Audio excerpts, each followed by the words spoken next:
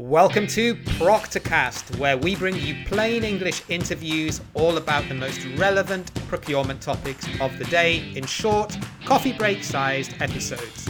Because hey, time's precious and you have got value to deliver. So now let's get straight into this week's show.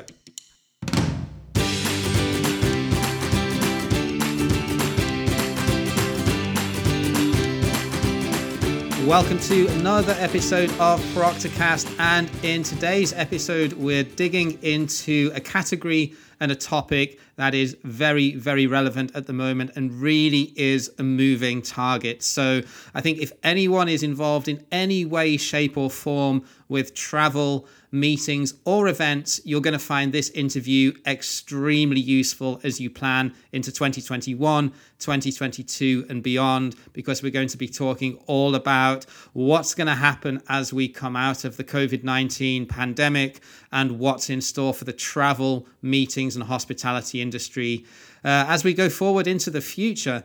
So we're recording this in December 2020. It's obviously going to go live a few weeks later, and this is very much something that is constantly changing. So just a little bit of a disclaimer at the beginning of this interview before I introduce you to my guest on the show this week. So my guest is Anna Price, who runs her own travel consultancy out of Texas in the US.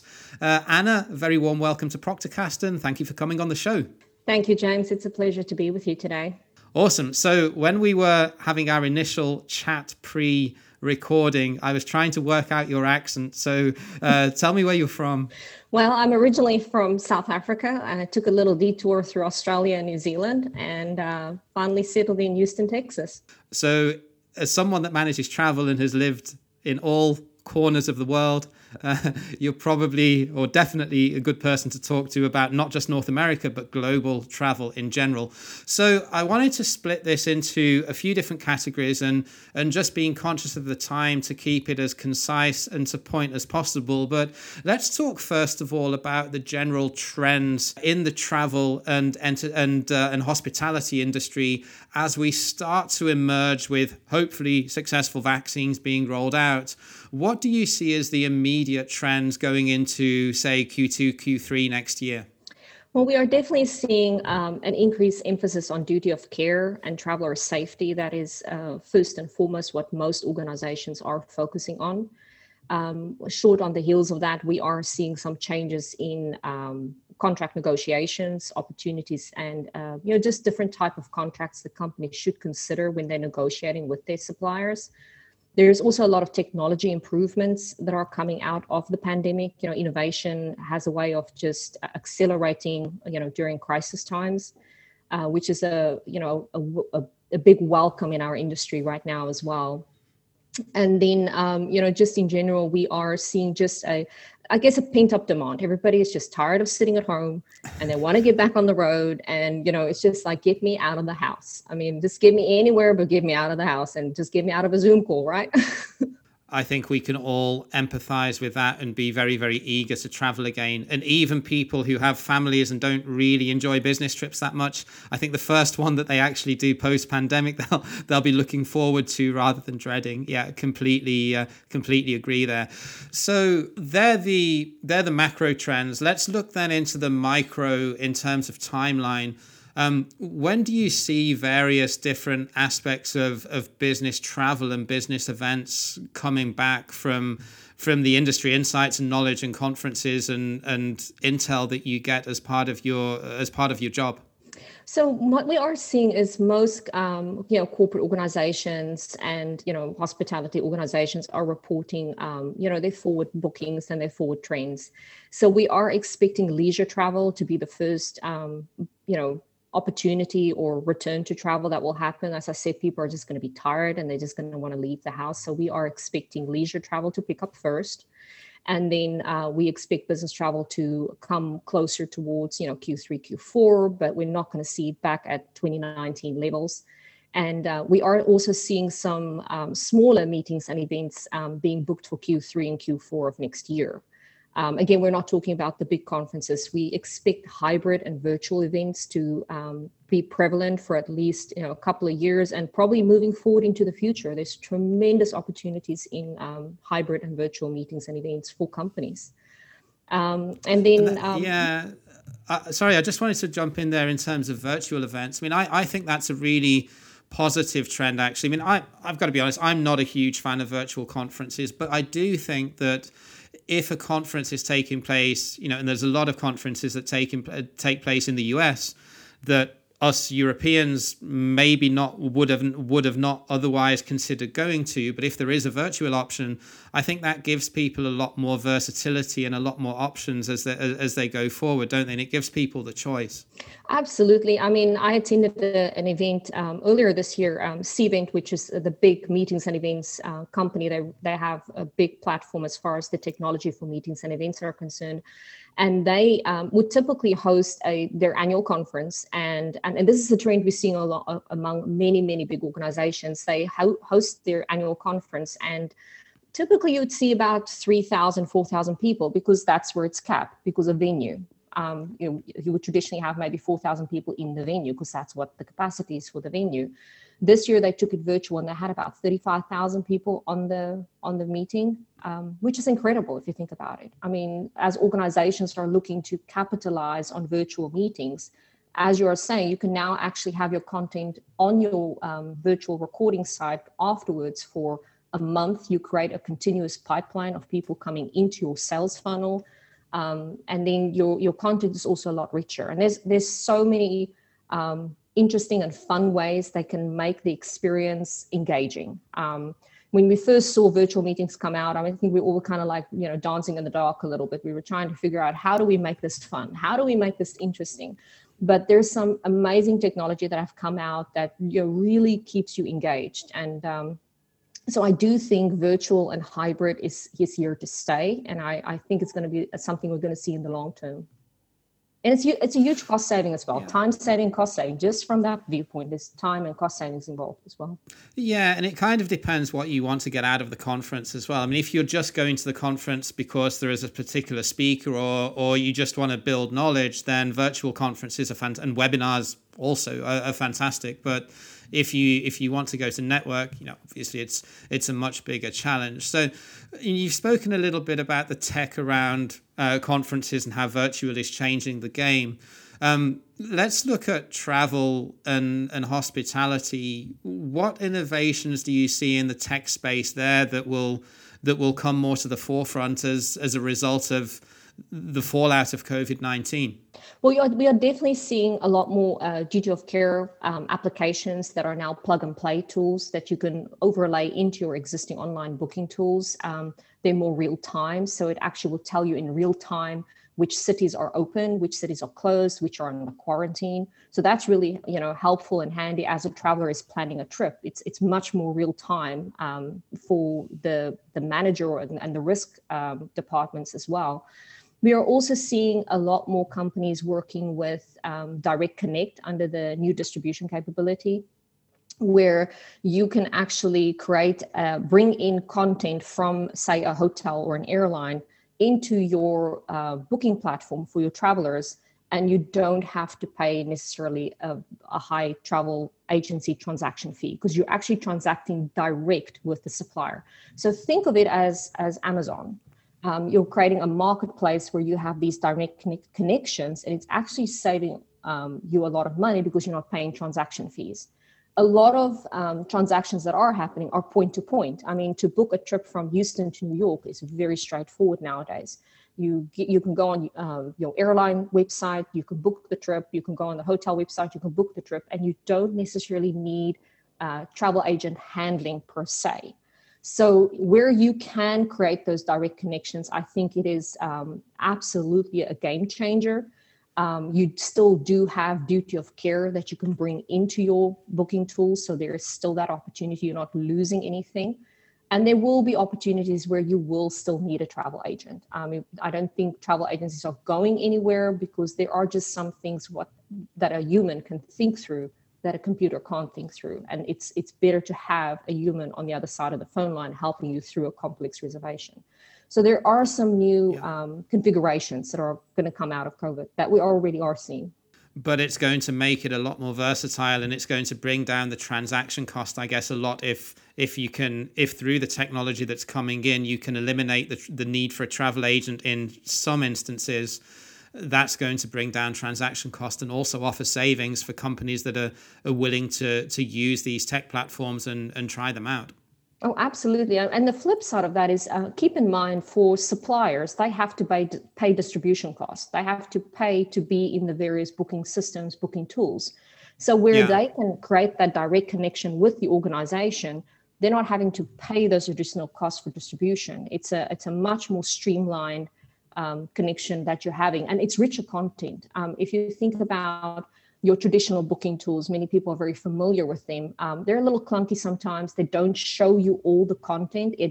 And what you can see on say the airline website or the hotel website, it's not the same in the company's booking tool because the content can't come across. With these new direct connections, you have much more robust content. And then it also has the opportunity to create these little shopping carts. So you can say, I want a room and I want breakfast. And you drop it into your shopping cart and it gives you kind of like that Amazon shopping experience. So we're seeing a lot more of that coming in. So it's very exciting. It's completely different. It's game changing. It is still in its kind of like in its crawl shoes right now. It's kind of crawling along, but it's picking up so quickly. I think a year from now, that technology will be something that you would expect, and you would expect that from companies in your program. It's not going to be something that's going to be too hard to get or too expensive to get. I think it's just going to be something that it's going to be like turning on your computer and expecting it to work. So sort of similar to the UX that you see on B2C websites like Booking.com or Expedia, that's going to be that's also going to be mirrored then in the B2B space as the next logical step.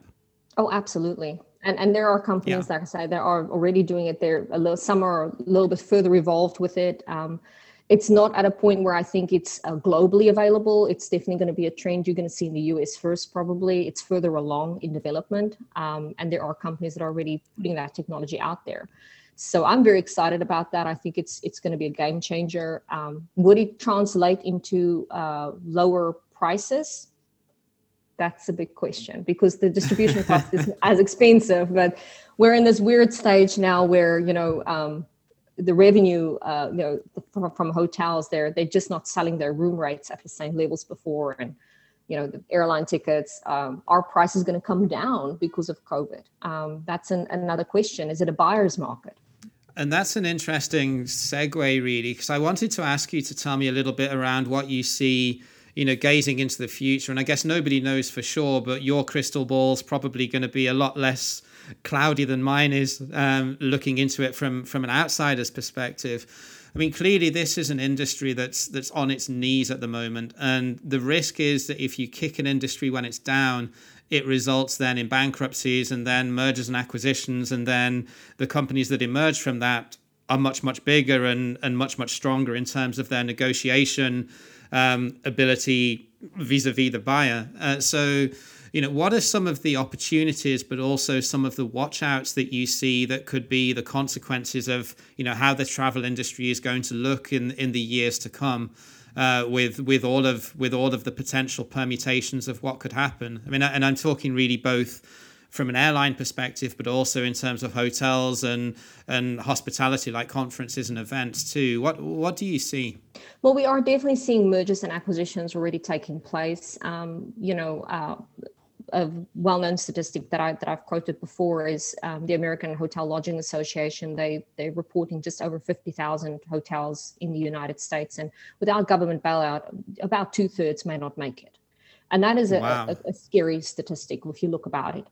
At the same time, it's well reported there are many hotel companies that are defaulting on their loans, so they're changing brands. So we are seeing that merger and acquisition happening already. The same thing is also happening in the travel agency space, and then more recently we have heard that Hertz went into Chapter 11, and they're working through that. So It does bring up an interesting question around is buying from the bigger company a good choice? Should I be going with a mega travel agency? Should I be going with a big brand hotel? Or is there opportunity for me to negotiate better deals and create better value relationship with smaller direct relationships? And it depends. There definitely is an opportunity to go with the smaller, more direct relationship. We have personally seen better contract results because of that. But it is also an opportunity for companies to consolidate.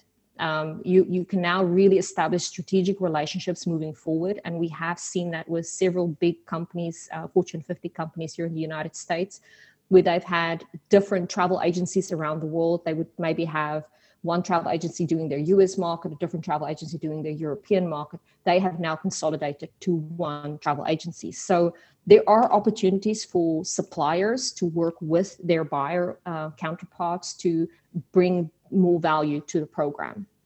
So I do think there is opportunity for both sides. And also in terms of reducing tail spend as well, because this is a notoriously difficult category to enforce compliance on. So because people aren't traveling at the moment, because people aren't booking events or doing conferences, if you've got a big long tail of providers across your corporation, if you've got different suppliers that you don't necessarily need to have all of them essentially, then it's not a moving target anymore, is there? If there's no spend, it's an easy way to be able to consolidate those for when people come back and start doing things as we have done in the past. Absolutely. And I think the resistance from the traveler is less now, because they are now actually looking at their organization to create a safe and secure travel space for them. Where previously you may have just gone rogue and book wherever you want, stay wherever you want, travel whichever way you wanted. You're now relying on your company to vet these suppliers and really vet them from a cleanliness standpoint, safety, security, duty of care. So we are seeing a lot less resistance, I would say, from travelers, and they're actually leaning more into and looking to their companies to provide clear guidelines on when to travel and how to travel. It's a bigger opportunity now to adopt more of a stick approach rather than a carrot approach, isn't it? Without upsetting stakeholders, because you've got really a legal or a health and safety mandate to sort of hide behind when you do it. So yeah, that's definitely a good consequence of what's happened in 2020. So to wrap this one up, Anna, just before we leave, if you could just let everyone know how people could get in touch with you if they'd like to learn more, and what type of services your company offers, if anyone's interested to dig into this topic a little bit more, but just needs a bit of strategic external support to get to where they need to get to. Well, I'm probably the best place to find me is on LinkedIn. I'm very active on LinkedIn, so that is the best place to find me. And at Procuragens, we actually provide a full suite service as far as consulting on travel, meetings, and events. We can help companies that have no category management at all. We can help them implement that. We can help them do their RFPs, and we can help them with their sourcing and their strategy. So it's full boutique service on travel, meetings, and events. And I will link to that in the show notes. Anna, it's been a pleasure talking to you. I've certainly learned a lot in terms of what's likely to happen as we go into next year and beyond. So thank you for joining me. Take care. And yeah, to everyone listening to ProctorCast, thank you for listening. Thank you, James. And that wraps up another episode of ProctorCast. If you like what we're doing, then don't forget to subscribe to the show wherever you listen to your podcasts. We also post the video edition to YouTube. Check that out as well if you want to see what we look like. And we will catch you again next time with another great interview. Until then, take care and bye for now.